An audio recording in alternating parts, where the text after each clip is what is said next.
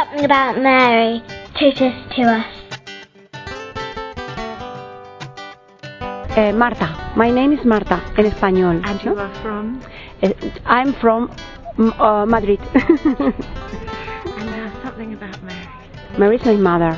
Is the best person of this world, and is the beautiful mother, and only is the best mother, and the best person of my life. Is the most important person of my life. Is the mother of God, and is my mother, and is your mother.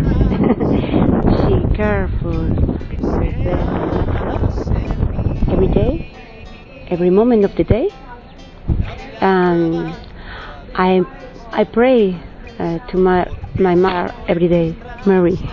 I love Mary. Thank you.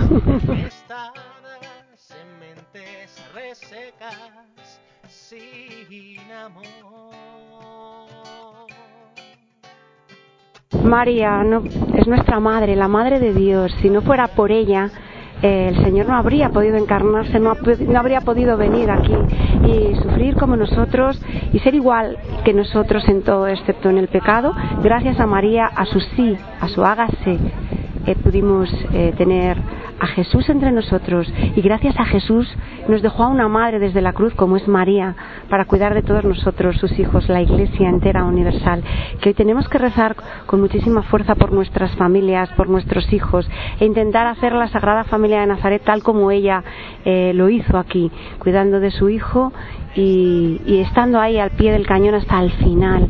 Un ejemplo de mujer, de madre, de fe, de dulzura.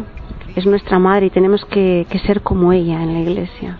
Es muy difícil, pero tenemos que ser como ella. La humildad de María, el amor de nuestra madre es lo que nos puede llevar al reino de los cielos, ya que es el corazón de su hijo. Gracias, María, te queremos.